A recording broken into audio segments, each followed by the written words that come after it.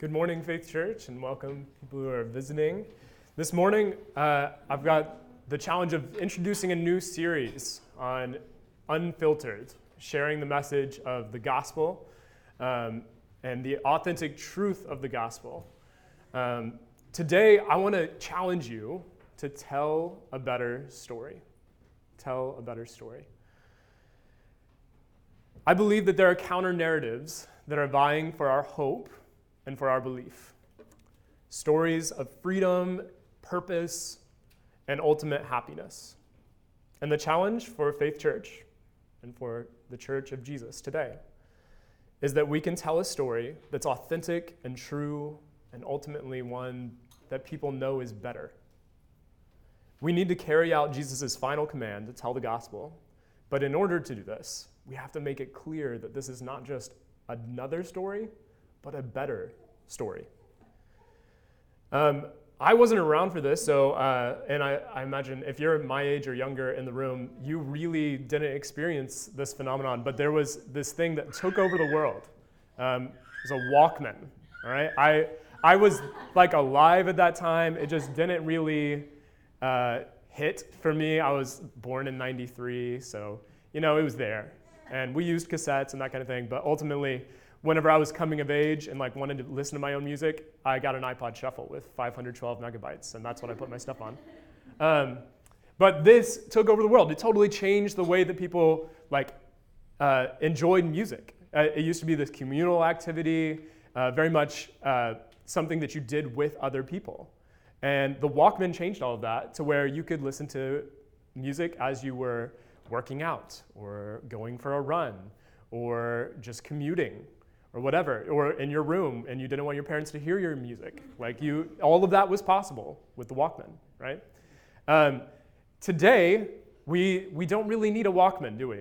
I've never seen anyone walking around with these. Even at a time whenever some people want to be countercultural and use the throwback stuff. People use their iPhone, right? Because it does that and a million other things. And for the low cost of $8 a month, you can access all the music that has ever been produced, almost, right? It's incredible. To try to convince someone that this is better would be crazy. And for a lot of people that we run into, for our friends and our neighbors outside of the church, sometimes it can seem like whenever we're offering this story of hope and redemption in Jesus, it can almost seem like we're offering them a Walkman. Hey guys, here you go. This is really great. You're going to love this. And they're like, I've got a better way of doing that. I don't know if you guys have seen this, but it's an iPhone. All right? Well, what they're seeing is that this is a way that people used to enjoy music, but today there's a much better way. And for many people outside the church, the gospel was a way that people found meaning and purpose. But now you can really accomplish that better by having a good time with some friends on Saturday night, going out for brunch on Sunday morning, going to a concert, seeing your favorite band or several mediocre bands for the same price or whatever, putting all your hope into that next vacation. So even though life is really bad for this period of time where I've got to work and go to work week in and week out, I do know that at the end of this comes a 2-week vacation in the Bahamas, and man, things are going to be good then. And there's this story, a narrative of ultimate happiness, of freedom, of purpose. Maybe you don't have freedom in your regular job, but you do have freedom there at the vacation. And we can maybe, here in the Midwest, sprinkle in some prayer into that, right? Because in the midst of those trying times at your job, you can at least cry out to Jesus whenever you don't know what to do, or life hits you hard, there's suffering, there's pain, there are questions that are unanswered. But ultimately, you already have the answers to life, maybe with some prayer sprinkled in.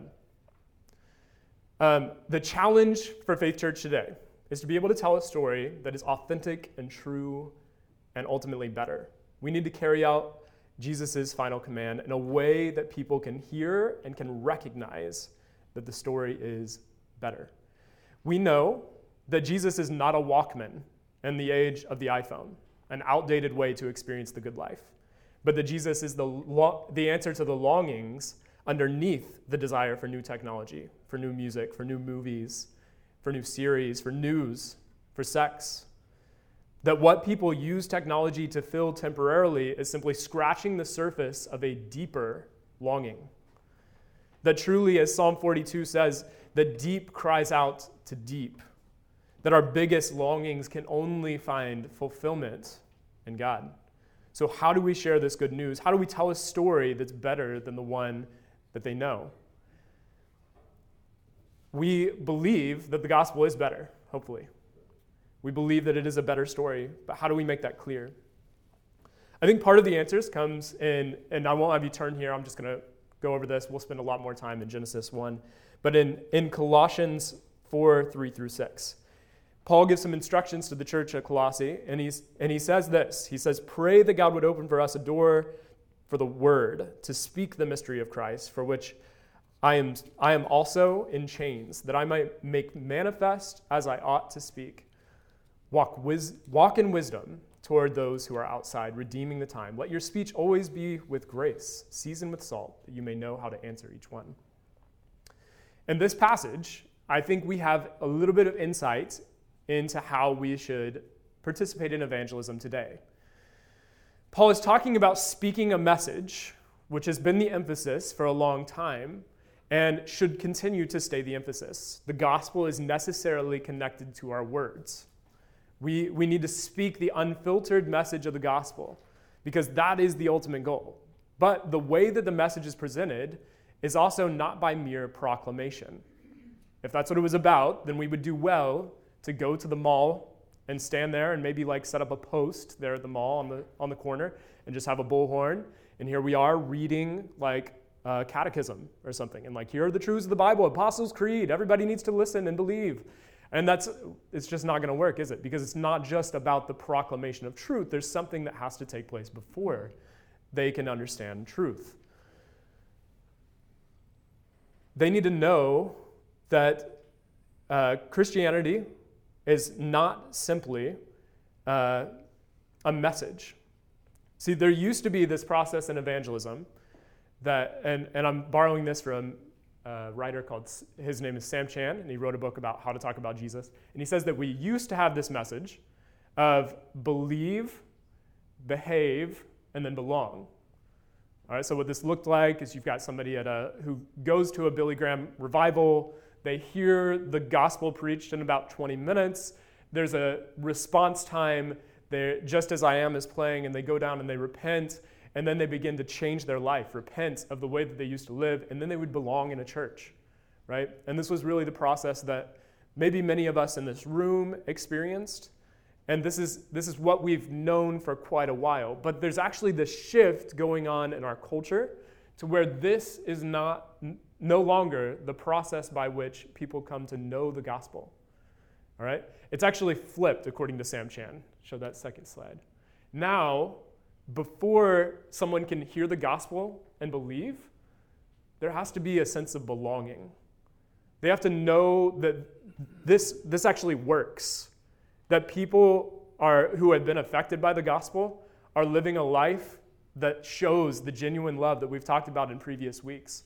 And really, without that, if you're just going to church on Sundays, dressing up, and you've got this different thing that you do on Sunday, but your life looks no different during the week, and then you tell them the truth of the gospel, they're never going to get there. Because before they can ever get there, there's got to be a sense of belonging. There's got to be a sense of understanding and experiencing the love of Christ before they can hear about the love of Christ. And what this really is a challenge to do is to walk the walk before we talk the talk, right? You can put that slide down at this time. We need people to first belong, and then they're going to live life alongside us as our friends, and then they can finally actually hear the gospel, right? They can hear the truth. They don't simply need to be told that Jesus died for our sins. They need to know you. They need to know your spouse. They need to know your Christian friends, and they need to experience the genuine love of Jesus. They need to see the church walk the walk before we talk the talk. They need to see what unfiltered Christianity looks like. Not the dressed up perfect family that comes in on Sunday morning after dealing with a fight on the way to church because the trash didn't get taken out, or someone was running late on the way out the door, taking too long in the bathroom, and you're covering it all up and pretending like, oh, things are great. Like, look at us. We're dressed up and we're at church. We're perfect families. That is not going to do the job today. People need to know us. They need to know us in the same way that Jesus, whenever he talked to Zacchaeus, who's a tax collector, someone very separate from him, he didn't simply tell him a message, right? But what did he say? He said, I'm going to go to your house today. I'm going to eat a meal with you. And as he did that, then Zacchaeus was able to hear that message, and he was able to believe. And if you look for this pattern in the Bible, you're going to see it all over. Like, Jesus was known for eating with people who were far from God, right? So much so that he was called a glutton and a drunkard. Why are you hanging out with prostitutes and sinners and tax collectors? This does not make any sense. Jesus, what are you doing? He spent time with people so that they could hear the gospel. When our friends experience a sense of Jesus' love, whenever you do ordinary life with them, the message of salvation will land in soil that's tilled, and fertilized, prepared for good news. Proclaiming the good news apart from this would be similar to scattering the seed on this floor, right? They don't just need the truth. They need to know that they belong, that the love of God is real. So the first part is telling a better story. Of telling a better story is to recognize that the good news doesn't actually seem that good to people outside the church, right? It can seem like trying to sell Walkmans to people with iPhones. And then the second thing is that in order for anyone to be able to hear the gospel, they actually need to experience the love of Jesus, see us walk the walk before we can talk the talk. But then the last thing is that they need to hear a better story. And they need to hear it in a way that they can understand it. In this series of Unfiltered, we hope to make this clear and to equip every single person to both know the gospel, hear it, maybe if you haven't experienced the gospel, but also to be able to share it using these 4 words, which capture the storyline of the Bible. The first thing is creation, and then there's fall, redemption, and new creation. All right, so these are 4 major motions within the Bible and a clear way to share the story of the Bible and the good news of Jesus. Today we're going to start out with the beginning of that story, which is the story of creation. The story at the popular level, what I think, and this does not cover every single person, but what do people outside of the church think of the beginning of the story? Because there is a counter narrative out there. What do they know? Basically, the story being told is that we know from science and how the world has come to be over a process of billions of years and natural progression, that our lives are really the result of random mutations. That there's not really any purpose or design to human life except for what we give to it. So then we can live our best lives by being true to ourselves, pursuing happiness in the short existence that we have, that chance has afforded us. And this story is not what everybody believes. I would encourage you to, as you consider your actual friends and neighbors, not just a generic person, but to actually have conversations, right, and talk to them about values and ethics. Ask why. Oh, what do you think that? Tell me more. Help me understand what you think. Like, I do sincerely want to understand, because we're not just proclaiming truth, but we're being friends with people, right? So we want them to know that we care about them and that we care about what they think, but we also need to address what they think. Say this is a good framework for understanding what people outside the church believe. Our friends need to hear the beautiful story of the gospel beginning with creation in ways that speak to their needs and values. They need to know that the highest values and ethics in this world are not what we came up with in order to survive as a species, but instead, they're also not the result of science or philosophy. Our values are the result of a loving and gracious creator who designed our world. And as we read this familiar passage, I hope you can see and be equipped to share using the words that our friends and neighbors value. So open your Bible up to the very first page, Genesis 1:1. And we're going to skip just a little bit in here. But Genesis 1:1 should be familiar. In the beginning, God created the heavens and the earth. And the earth was without form and void, and darkness was on the face of the deep, and the Spirit of God was hovering over the face of the waters. And the story continues telling how all of these things were created, but we want to skip down to verse 25. There it says, "Then the Lord God formed a man from the dust of the ground and breathed into his nostrils the breath of life. And the man became a living being. Then God said, 'Let us make mankind in our image, in our likeness, so that they may rule over the fish of the sea and the birds of the sky, over the livestock and all the wild animals, and over all the creatures that move along the ground.' So God created mankind in his own image. In the image of God, he created them. Male and female, he created them." I want you to hear me with this. Our culture, our friends, our family, our neighbors outside of the church, they value equality. Equality is a high ideal in our world today. And what are we talking about whenever we talk about equality? We're saying that no one is worth more than anyone else. Regardless of what's in their bank account, regardless of what family they came from, what they've done, they need to know that God created every single person with worth and value. No one with more than another. They need to see what unfiltered Christianity looks like and knowing this word that speaks to their heart language. They need to know that it's not about the color of their skin. They need to know that it's about that this idea of equality is not grounded in anything in the world. You can't find it under a microscope, but that it's something that God gave, that he designed us to be worth something, to be worthwhile for him, right? We were created in his image. In verse 28, it says, God blessed them and said to them, "Be fruitful and increase in number, fill the earth and subdue it, rule over the fish of the sea and the birds of the sky and over every living creature that moves on the ground." Our friends and neighbors value purpose. And the beauty of creation is that God made us with it. You don't have to come up with it. Man, that's a lot to put on you, right? And I'm telling you that about our friends and our neighbors who don't know the gospel. They believe that ultimately purpose and meaning comes from themselves, from what they can discover and come up with on their own. And that's a huge weight to put on anyone. Man, how good would it be to hear that actually you don't have to come up with it. God's designed you with meaning and purpose. Your life has a trajectory that existed before you were ever born. You're a part of a much larger story.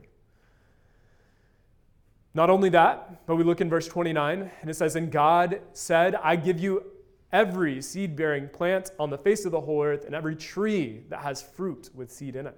They will be yours for food." And then God saw everything that he made, and indeed it was very good. And then skip to 2:8, Genesis 2:8. "Now the Lord God had planted a garden in the east, in Eden, and there he put man that he had formed. The Lord God made all kinds of trees to grow out of the ground, trees that were pleasing to the eye and good for food." Our friends and neighbors value beauty, and they value good food. And I value beauty, and I value good food. All right, everybody does.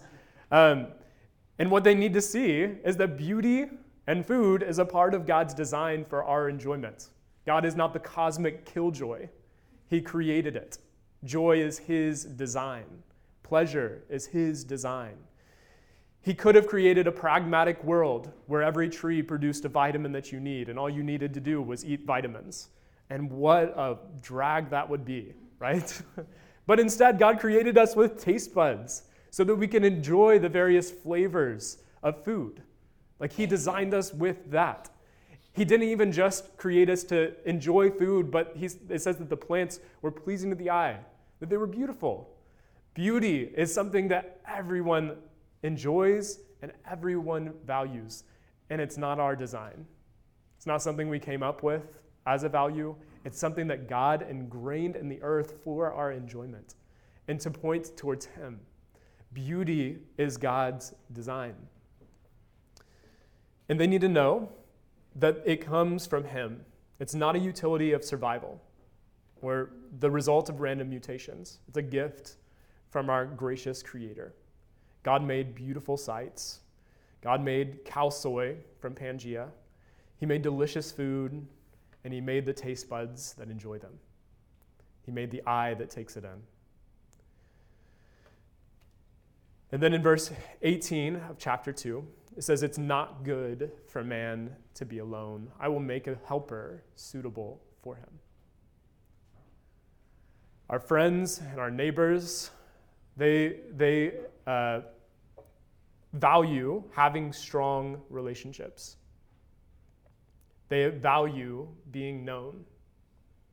And they need to know that God identified that need before we ever knew it was a need. He saw Adam, having created him, and said, you know what? This is the first thing that I've made that's actually not good. It's not complete. Humans need companionship, and he designed us for that, right? He made us necessarily relational. And the reason that we love friends, the reason that we love hanging out with people, or being known by just a few, maybe you're more of a, oh man, I can't think of the word. Maybe you are not a social butterfly, but you do still like to be known, even if it's by one person. God designed you. He hardwired you for friendship. And this is not something that we've come up with in order to survive. This is God's design. And then lastly, in this passage, and we're going to come down to one more after that I skipped over, but they were both naked. This is verse 25. They were both naked, the man and his wife, and they were not ashamed. Our friends value acceptance and not shaming people, right? And they need to know that God created us to be shameless. Our friends value happiness and satisfaction. God designed us to not experience shame, but to experience happiness and satisfaction in this world. He created us for companionship with others and for companionship with him. He created us with purpose, worth, beauty, enjoyment, happiness, and no shame. This is all a part of God's good world. It's the highest values in our world today, and it's really baseless, right? C.S. Lewis said it this way. He said, we have these values and these things that we hold up as the way that the world should be, but really disconnected from this story that we're talking about right now, you're sawing off the branch you're sitting on, right? Because the thing that holds up the fact that this matters is the fact that God designed it that way. And we have that part of the good news. We know what the tree is. We know where it all comes from. And people need to know that part of the good news. There are a couple verses that I skipped that I really want to focus in on here at the end. This is verses 16 and 17 of chapter 2. It says, "And the Lord God commanded the man, saying, of every tree in the garden you may freely eat. But of the tree of the knowledge of good and evil you shall not surely eat, for the day that you eat of it, you shall surely die." The first thing we need to know, just from the overall story of the Bible, is that the story of creation is a story about a God who is in need of nothing and yet creates everything. All of this world bends and forms according to his will at the spoken word.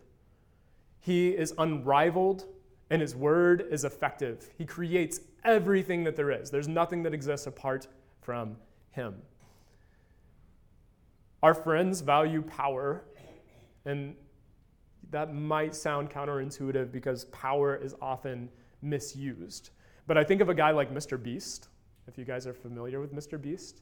So Mr. Beast is highly valued. He has millions and millions of followers today. And the reason is because he's just radically generous. Like, he's earned all this money, but then he just gives it away in like kind of crazy ways. Or he uses his influence and his power in order to plant thousands of trees. And it's like things that people are like, that's a really good thing. Like they like Mr. Beast because he has power, but he uses it in a way that's good. In our culture, it can seem like our friends and neighbors actually don't like people with power, like power is corrupting and that kind of thing. But what they really want is someone who has power, but uses it in the right way, right? And what we have is the story of a God with unlimited power, but who uses it for good. Where people get a disconnect and where our friends and neighbors can disagree with this is whenever they think that there's a God with unlimited power, but a God who is bad, ultimately, right? Like if we had God's power, we would do things differently. And why isn't God doing that? This is a God who's all powerful, and yet he signs off on the drunk driver who kills an innocent child. On a God who allows the fracture of a relationship that wrecks a family. On a God who doesn't allow a woman to get pregnant, or does, but then lets the child die in utero, or in childbirth, or in infancy. No one has a problem with the idea of God. What they have a problem with is the idea of a God who allows things that are bad. The story of creation is a story devoid of suffering, of evil, of shame, of drunk drivers, of women failing to be pregnant, of children who are dying in infancy. Instead, the story of creation is the story of the world as it should be. The world as it was designed. So why then do our friends sometimes think that God is bad or indifferent or non-existent? The missing part of this story is a story of choice, right?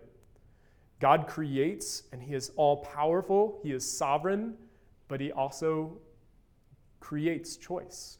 He invests his creature with the ability to have causality, to make a choice that's apart from what he necessarily would want. Our friends value freedom, right? And we are Americans. We value freedom. Freedom is good. Our country values freedom, and God gives it. God gives freedom. God makes humans with real freedom to choose, but his freedom is designed within boundaries. That's the design within Genesis. Look at this verse one more time, in verse 16 and 17. Of every tree in the garden you may freely eat, but of the tree of the knowledge of good and evil you shall not eat, for in the day that you eat of it, you shall surely die. Having created humans to be like him, created in his image, it makes sense, right? Who's the only one who has all the power and choice in the world? It's God. But God creates humans in his image. So it makes sense that humans would be able to make choices, right? God is free to do what he wants, but he actually lets humans follow suit. He makes them with this ability. They don't know good or evil. They only know God and the world as he's designed it.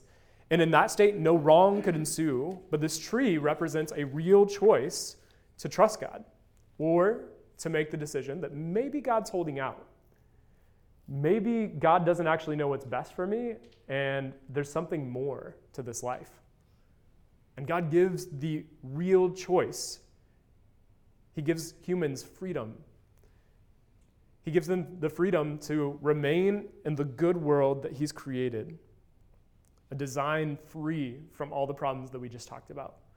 Or he gives them the freedom also to pursue a world outside of his design and to welcome in a complete new idea, right?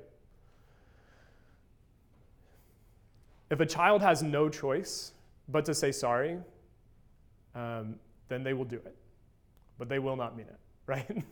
I recently had a student who was being gave a condescending presentation towards someone.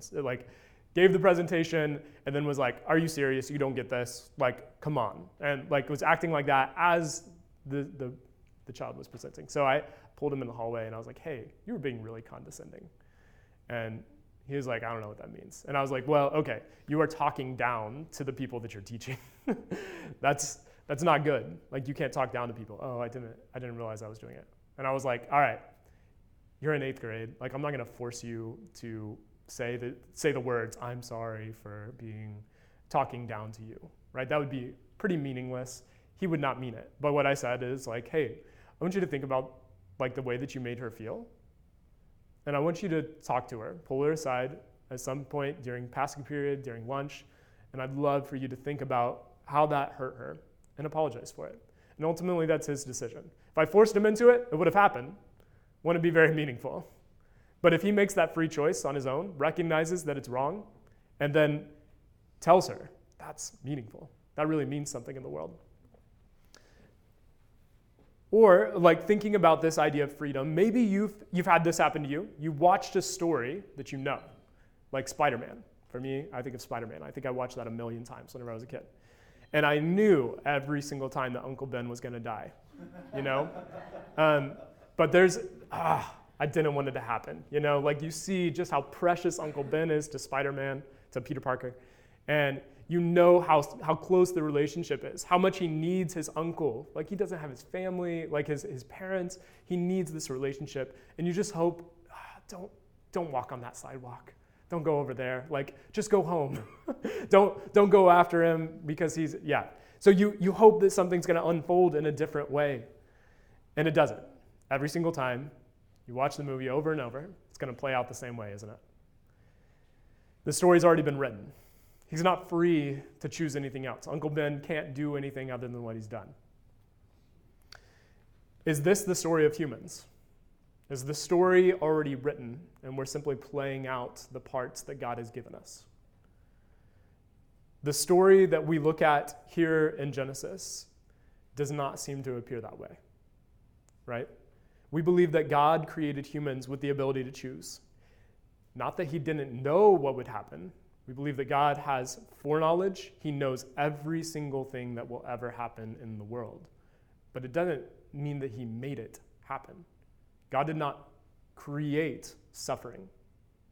God did not create the pain and the heartache that we feel with the things that are wrong in the world. God gave us choice. That's not beyond God's rule. It's under God's rule.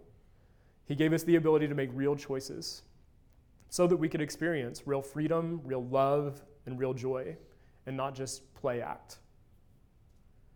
We were created with freedom in order to love God, to be known by him, to live without shame, and to live with other image bearers, recognizing that no one is worth more than another, to observe beauty, to eat delicious food, to enjoy relationships and companionship, to be satisfied in God's purpose for our lives.